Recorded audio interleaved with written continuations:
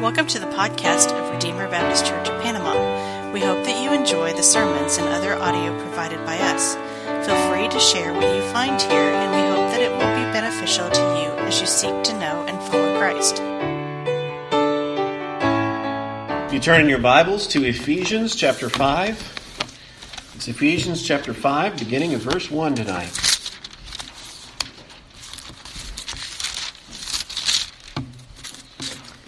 Ephesians chapter 5. It's been quite a journey through the book of Ephesians. We're here in our third week of the practical section of Ephesians. The first half is more doctrinal, where Paul is telling us the what God has done in Christ Jesus. He begins the address saying, to the saints who are in Ephesus. He's talking to the believers there. If you're a believer, God calls you a saint. You're holy if you believe, if you trust in Jesus. He says that we've been predestined according to... I can't even think.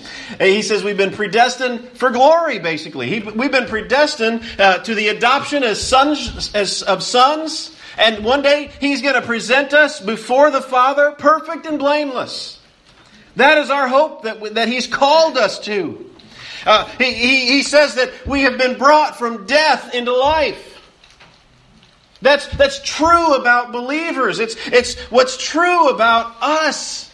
If we're trusting in Jesus, if we've been born again, we've gone from death into life. We've been adopted as sons. All of those things.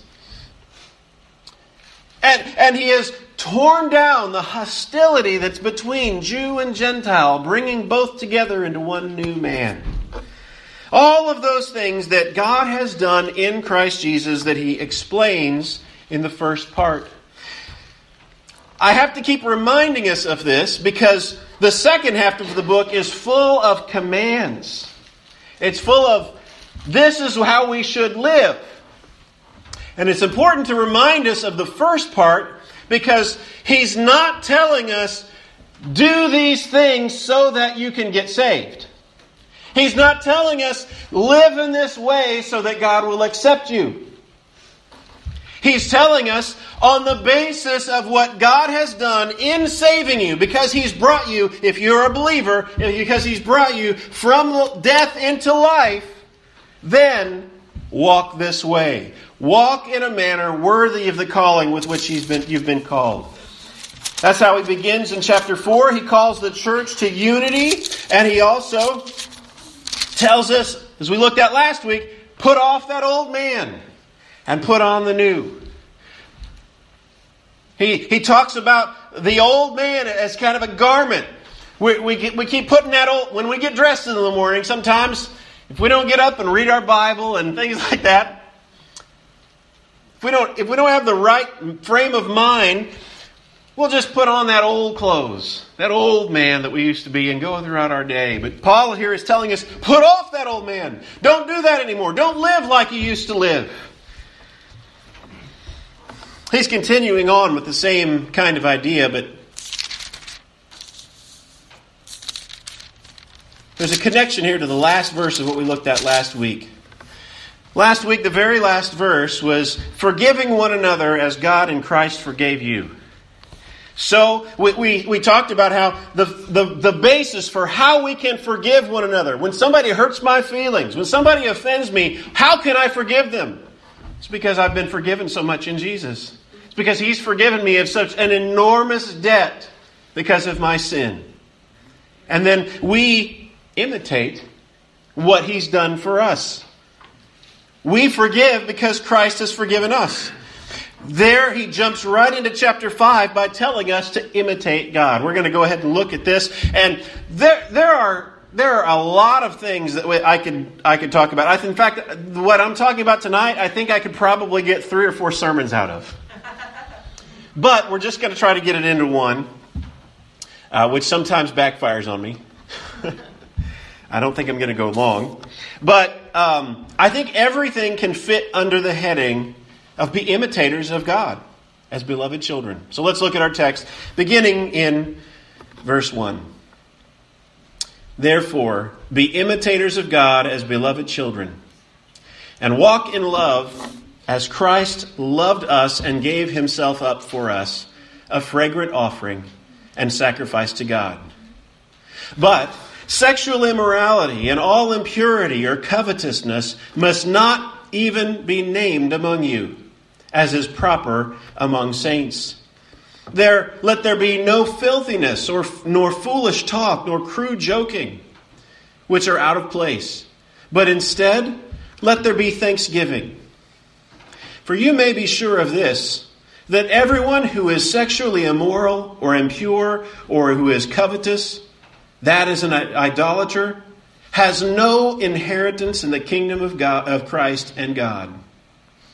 Let no one deceive you with empty words. For because of these things, the wrath of God comes upon the sons of disobedience.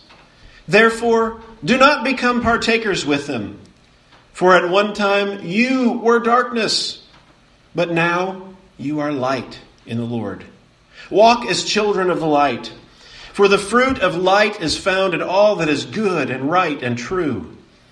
And try to discern what is pleasing to the Lord. Take no part in the unfruitful works of darkness, but instead expose them. For it is shameful even to speak of the things that they do in secret. But when anything is exposed by the light, it becomes visible. For anything that becomes visible is light. Therefore it says, "Awake, O sleeper, and rise from the dead, and Christ will shine on you." Look carefully then how you walk, not as unwise, but as wise, making the best use of the time, because the days are evil. Therefore do not be foolish, but understand what the will of the Lord is. And do not get drunk with wine, for that is debauchery. But be filled with the Holy Spirit, be filled with the Spirit, addressing one another in psalms and in hymns and spiritual songs, singing and making melody to the Lord with your heart, giving thanks always for everything to God, the Father, in the name of our Lord Jesus Christ, submitting to one another out of reverence for Christ. Let's pray. Father, we thank you for your word. We pray that you would give us eyes to see and ears to hear and hearts to obey it. We pray that you would shine your light upon us. Lord, if there be any wicked way in us, Lord, that you would expose that to us so that we can confess it, repent of it, and live in the light of the gospel. Live in the light of your truth. Father, I pray that you would give me strength and give me grace as I preach your word tonight. In Jesus' name, amen. Verse 1, therefore be imitators of God as beloved children. Isn't it the case that children so oftentimes act like their parents? That can be a good thing, right? And it's the way that children would learn a trade as they would grow up back in this time. You can just imagine Jesus was the carpenter's son. And you can imagine Jesus as he was a little boy in his father's shop, just watching his father do the work of a carpenter. And Jesus just picking this trade up. And you can think of it in terms of human history. Up until the present time, most people did most men did what their fathers did, right? They would watch them, they would learn from them until they came to a point whenever they took over the family business.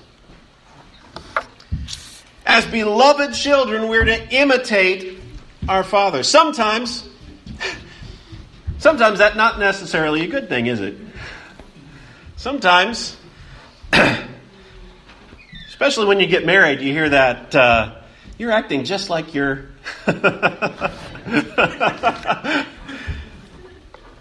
Or we might see things in our children that we wish they weren't doing, and we know they got it from us.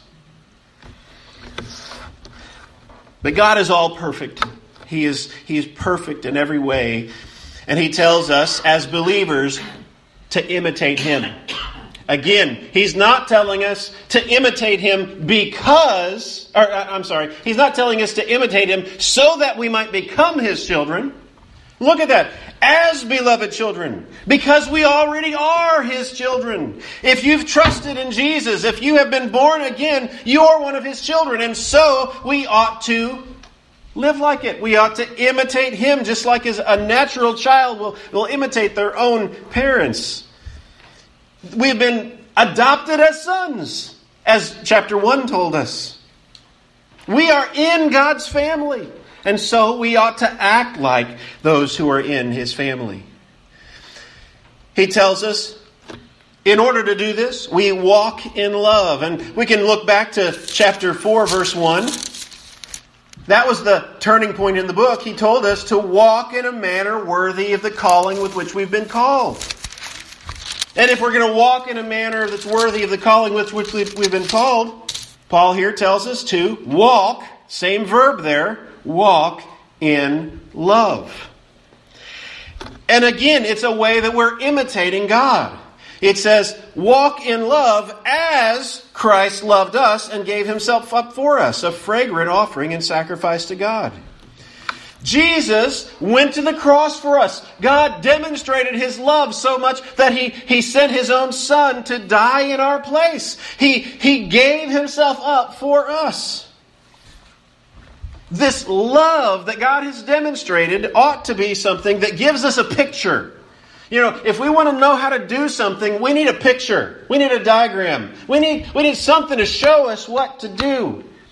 We don't want to just sit down and read text about how to live the Christian life. We want to see it. We need examples.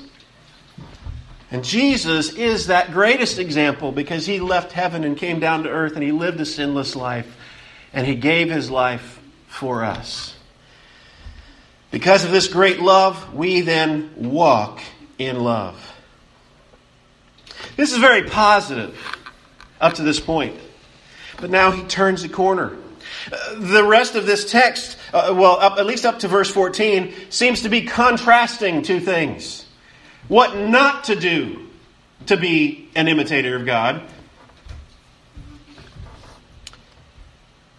He begins with, but sexual immorality and all impurity or covetousness must not be even named among you, as is proper among saints. He names these three different activities, these three different sins that he says they shouldn't even be named among God's people. They shouldn't even be named. That is a very strong way of saying, I don't want to see it. This is not what should characterize my people. This is what you used to be like. But you've come from death into life. Now you're a new person. So turn away from those things. He says, the three things he names are sexual immorality, impurity, and covetousness. Notice that the first two are pretty clear. And we get that. Sexual immorality, of course. We don't want the church to be filled up with sexual immorality. And then he says covetousness. He puts that on the same level. Covetousness. Do you think, what is covetousness? It's when we want something that's not ours. It's when we have desires for things that are not rightly ours. Paul here calls covetousness idolatry.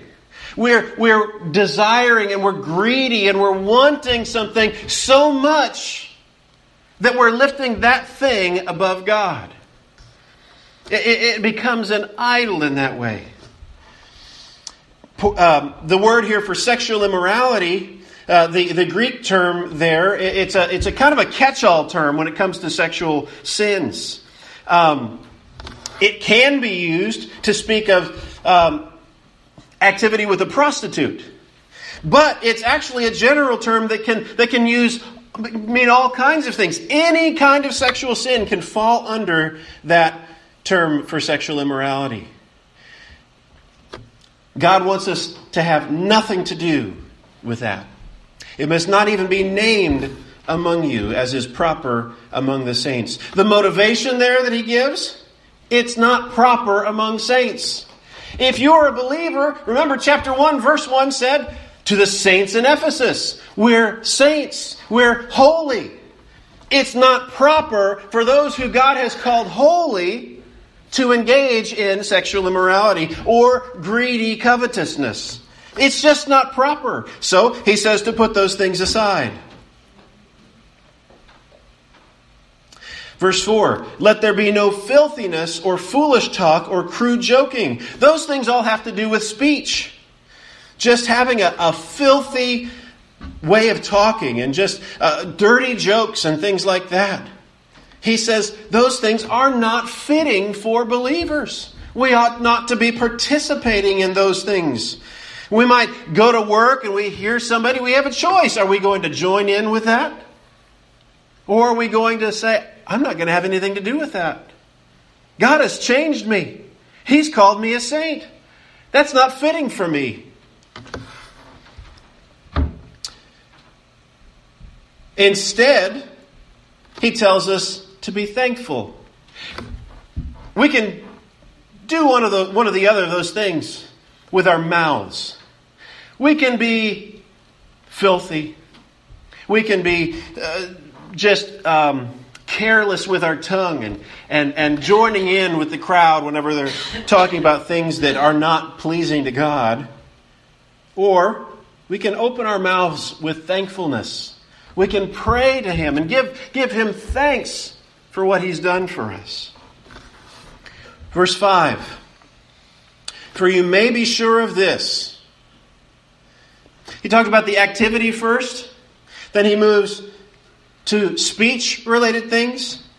Now he's talking about the persons themselves. For you may be sure of this, that everyone who is sexually immoral, impure, or who is covetous, that is an idolater, has no inheritance in the kingdom of Christ and God. Those are some strong words. Those are some very strong words. No inheritance in the kingdom of Christ and God. What has he told us about believers in chapter 1? He told us we have an inheritance that we look forward to. We have an inheritance. We obtain all the promises that are in God, that are of God. So if we're a believer, we're not to partake in those things. Sexual immorality, impurity, and covetousness. Because those who are characterized like that, those who have lives that are characterized by that sexual immorality, that covetousness, that greed, the text says, have no inheritance in the kingdom of Christ and God.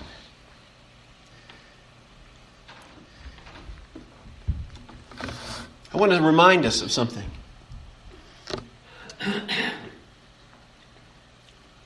Chapter 2 says, He brought us from death into life. We used to be dead in our trespasses and sins. We used to walk in the way that the rest of the world did, being carried about by our desires, by our fleshly desires. That's what we used to be. And so, when we look at a text like this in chapter 5, the things that he's telling us we're not to be a part of are things that we very well may have been a part of before we came to Christ. They're not things that are unforgivable, but they're things that as believers we put all of our effort into avoiding and going away from as we put off that old man and put on the new.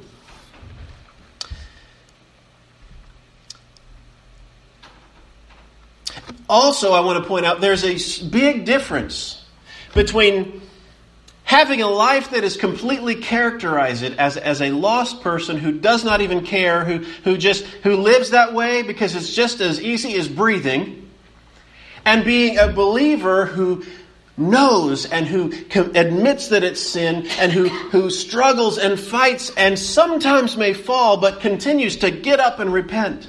There's a vast difference between those two things. Paul warns in verse 6, "Let no one deceive you with empty words. Because of these things, the wrath of God comes upon the sons of disobedience." He warns us strongly. The sons of disobedience, here he's contrasting here. He told us we are to imitate God as beloved children. And then he contrasts us with the sons of disobedience. Those that we used to be a part of before we came to know Jesus. Before He saved us and brought us from death into life.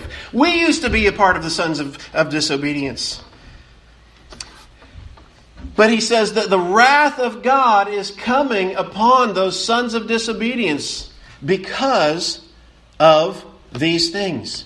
He tells us not to be deceived. You know, there are voices out there in our society today telling us, well, there's nothing wrong with that. Well, it's okay. Everybody does that. Oh, it's just a small thing. It doesn't matter what you do in the privacy of your own home, in the privacy of your own bedroom, between two consenting adults. Oh, those are small things.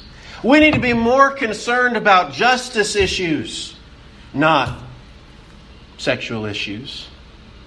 Paul tells us, don't be deceived by these empty words.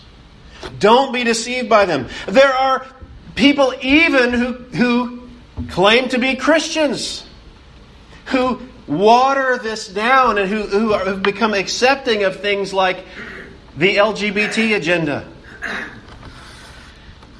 LGBTQ or whatever. I had a Facebook conversation with someone who blanketly said, well, yeah, but I questioned them on it. Would you say that homosexuality is a form of sexual immorality? And they said no. They did not even believe that homosexuality was a form of sexual immorality. Porneia, that Greek term that talks about sexual immorality, it's across the board. What some will try to deceive us with empty words, they'll come in and say, well, you know, back in the ancient world, what Paul was condemning when he talked about homosexuality must have been master-slave relationships where there was a balance of power, an imbalance of power, where there's someone being abused or something. That's what they will try to tell you. And they'll say, well, things are different today because you have these consenting relationships between... It's hogwash. It's empty words. That is the kind of thing that people will try to captivate us with and will try to deceive us with these empty words. Have none of it. All sexual immorality. And by that, that's both heterosexual and homosexual. That is anything outside of a marriage between a man and a woman. One man and one woman. Everything outside of that is sexual immorality. Paul tells us as believers to have nothing to do with that. To flee from that. I will remind us, though, in another book that Paul wrote, he said, and such were some of you, but you were washed. There's still grace. That is not some kind of an unpardonable sin that you can never be forgiven of. No, come to the cross. Come to Him. Admit that it's sin. Run from it. Flee from it. And throw yourself on Jesus' mercy. In doing so, we turn away from that old man and we imitate God. Verse 7, therefore do not become partakers with them. He warns us, don't even share with these people. Don't become partakers with them. For at one time you were darkness, but now you are light in the Lord. He's talking about that change that took place in us. The basis, how can we live this kind of life? How can we live a life of sexual purity as opposed to impurity, immorality? How can we live a life that is imitating God? Because He's changed us from darkness into light. That's what gives us the fuel, the power to be able to live that kind of life. He's brought us from death into life. He's changed us from darkness into light. He says, you were once darkness, and now you are light in the Lord. Walk then as children of the light. He's changed us into light. And again, he's got this father-son idea here. He tells us in the beginning, as beloved children, we're to imitate God. Here he says we're to walk as children of the light. For the fruit of the light is found in all that is good and right and true. We're God's children. We have been changed, and so we are to live as those who live in the light.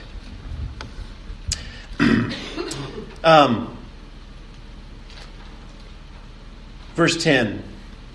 And try to discern what is pleasing to the Lord. He says something very similar across the page. Maybe it is in my Bible. In verse 17, therefore do not be foolish, but understand what the will of the Lord is. Understand what the will of the Lord is. And here he had said, and try to discern what is pleasing to the Lord. It takes wisdom to follow Jesus. It takes wisdom to imitate God. The Bible gives certain parameters. It gives us a clear set of instructions on how we are to live, but it doesn't address every single situation. And sometimes we've got to have wisdom. We've got to have wisdom. We've got to pray and pray that God will help us and show us what we are to do. He tells us to try to discern what is pleasing to the Lord. He says, take no part in the unfruitful works of darkness, talking about that sexual immorality, that greed. Take no part in those unfruitful works. He calls it unfruitful.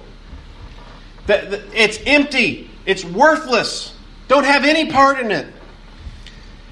But instead, he says, expose them. That's what the light does. You shine a flashlight on something, it exposes everything. What happens when you walk into a dark room at night with a flashlight? Maybe not at your house, but some places. You walk into a dark room with a flashlight and it shines, and there's cockroaches all over the ground and they just scatter. Yeah, they scatter. They don't want to be seen. Paul here says, take no part in those unfruitful works of darkness, but instead expose them. It's shameful even to speak of the things they do in secret. Does this contradict? First he says, expose them. Then he says, it's shameful even to speak of them. Just think about that for a second. If we're supposed to expose, if they're shameful even to speak about them, how then do we expose them? I think whenever he's using that language, it's shameful even to speak of them. He's saying, these are things that bring shame on people. We don't even want to talk about them. But at the same time, he says for us to shine the light of the gospel on them. I don't think what he's saying here, whenever it says expose them, is to go out and shame people for their sin.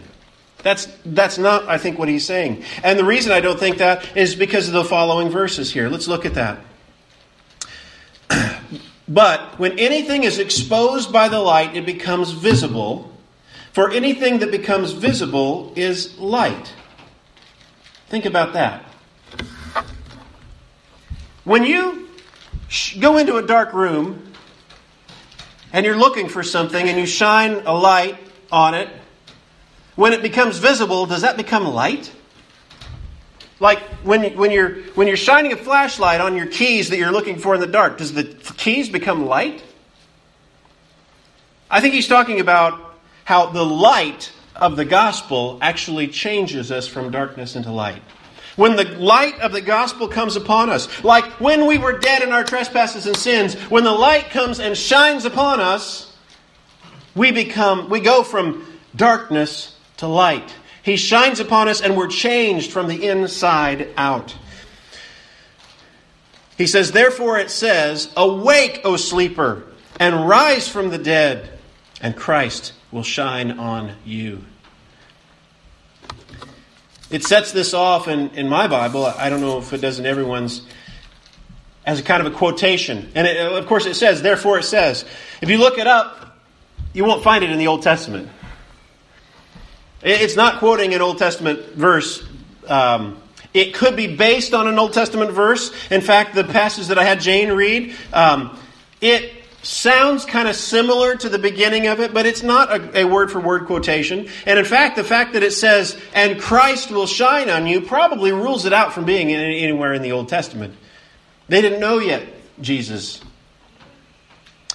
Instead, most scholars would say this was probably an early hymn that the early church would sing. And so his audience, as Paul was writing this, his audience would have known that. They probably would have been familiar with this song. And he quotes it and just says, therefore it says, awake, O sleeper, arise from the dead, and Christ will shine on you. If we've got a song like that, maybe Wesley's song that says, long my imprisoned spirit lay, fast bound in sin and nature's night. Thine eye diffused a quickening ray. I rose, went forth, and... Well, I'm getting all confused. Trying to remember this hymn off the top of my head. But basically, we sing similar songs. It's about the same idea about the light of Christ shining down on us when we rise and we go forth and we follow Jesus. The chains fall off and we follow Jesus.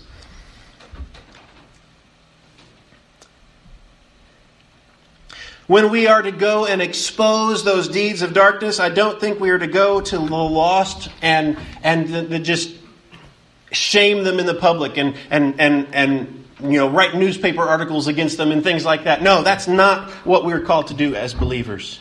Instead, we share the gospel with them, and the gospel exposes their sin. When we share the gospel about how Jesus came and He lived a sinless life, and He has done all these things for us. How he died upon the cross and He rose again. And what we need to do is confess our sins and repent of them and turn to Him. That brings an exposure. And the response then of the unbeliever is to then repent and turn to Christ. And they become light.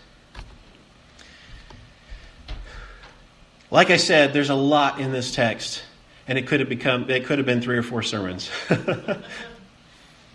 Though it does all fit under the heading, be imitators of God. We look at the final section here, beginning in verse 15. Look carefully then how you walk, not as unwise but as wise, making the best use of the time, because the days are evil. Therefore do not be foolish, but understand what the will of the Lord is. And do not get drunk with wine, for that is debauchery. I just got to reading it and I just kept going. I must be getting tired up here or something. Okay. Look carefully then how you walk, not as unwise, but as wise. This is one way that we imitate God as beloved children. The Proverbs commend wisdom. Wisdom. The fear of the Lord is the beginning of wisdom. If we want to imitate God, then what we're going to do is we're going to be wise about how we spend our time. He says, make the best use of your time, or redeem the time, because the days are evil. We live in an evil age where we look out at the world and there's so much that's affected by the curse. There's so much sin that's out there. And there's so much sin that's within us as well. Paul here commands us, what are we to do? Redeem the time. Use your time well. In fact, the days are evil. I mean, that ought to remind us there is a coming judgment. One of these days, Jesus will return and we'll all stand before the judgment seat of Christ. So use our time well while we still have it. Verse 17, therefore do not be foolish, but understand what the will of the Lord is. Again, continuing the idea of wisdom. We're not to live in foolishness, but instead Wisdom it's understanding how God's wills that we should live.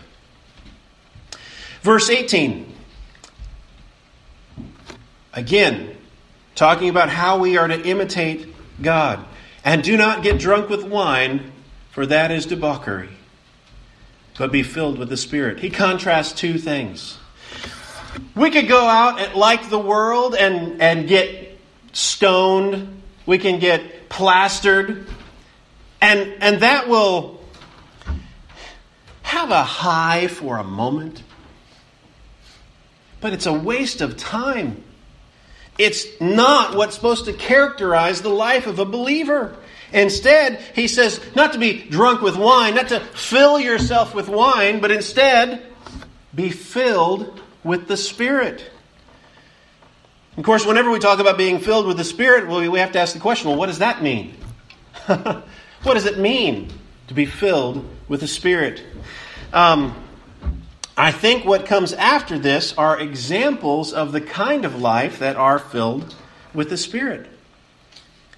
A life that's filled with the Spirit is one, the verse 19, addressing one another in psalms and hymns and spiritual songs, singing and making melody with your heart. Addressing one another. We're teaching one another. We're speaking to. There's a teaching component in the singing. And we're not talking about just coming and singing together corporately. But everywhere we go, there's just a song in our hearts. A melody in our hearts. I was talking about this text with someone earlier this week. And they said, I wonder, did God put that there? Because so oftentimes songs are easy to remember. Maybe. Sometimes we learn things as children, maybe a commercial on the television that's connected to a song. I wish I was an Oscar Mayer wiener, something like that. And we remember it as adults, even if we've never heard it for, 30 years. And that same power is there in music, that when we put things, Scripture to song, we can remember it. Paul tells us here to sing to one another in psalms and hymns and spiritual songs, singing and making melody in our hearts to God. Giving thanks always for everything to God the Father in the name of our Lord Jesus Christ. A Spirit-filled life is not one that's going to be complaining all the time. A Spirit-filled life is one that is going to be a life that's giving thanks. Look at how good God is. Look at what He's done in my life this week. Giving thanks all the time, always, for what He's done. And then finally, submitting to one another out of reverence for Christ. Sometimes we just want our own way, don't we? We want our own way. We want to do things, and if it's not my way, it's the highway, right? But here, Paul tells us a life that is characterized by being filled with the Spirit is one where we submit to one another. We are a church, a Baptist church, and we have a congregational government. And in a congregational government, that's kind of it means that the church, the gathered church, the members of the church are the authority. And when there's a disagreement within the church, it'd be easy to just get mad and quit going. But Paul told us a couple of chapters ago, be eager to maintain the unity of the Spirit and the bonds of peace. When we're submitting to one another out of reverence for Christ, if something doesn't go our way, we trust God. And we stay in there. There's been a lot in this text tonight. I probably bit off more than I can chew. I'll just confess that right now. What I want us to go from here remembering. One, because of what God has done for us in making us His own children, adopting us as sons, making us go from death into life, we are to be imitating Him. And in that imitating Him, we need to have a life that's not characterized by the things of the world, sexual immorality, covetousness, greediness, all of those things. Instead, we're to have a life of purity, of submission to one another, of singing and melody and making melody in our hearts to God and giving thanks. There's a big contrast between those two things, isn't there? Wisdom as opposed to just foolish revelry.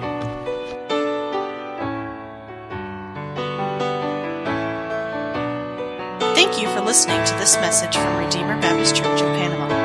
For more information, please visit us at RedeemerBaptistPanama.com, or you can like us on Facebook.